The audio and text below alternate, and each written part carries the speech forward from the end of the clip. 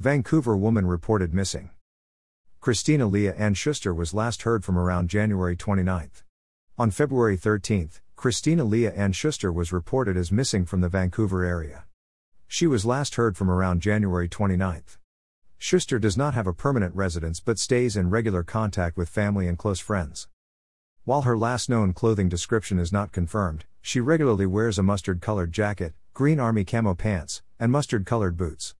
Schuster is mixed-race female with light brown skin, 5'7" and about 150 pounds, with brown eyes and naturally brown hair, though she regularly wears wigs.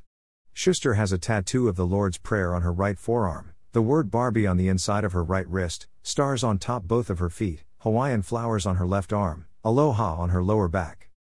Schuster's last believed location was Kent, Washington. If you have had contact with Schuster since January 29, or have information regarding her whereabouts or disappearance, please contact Detective Jensen David.Jensen at cityofvancouver.us or Sergeant Ballou at julie.ballou at cityofvancouver.us.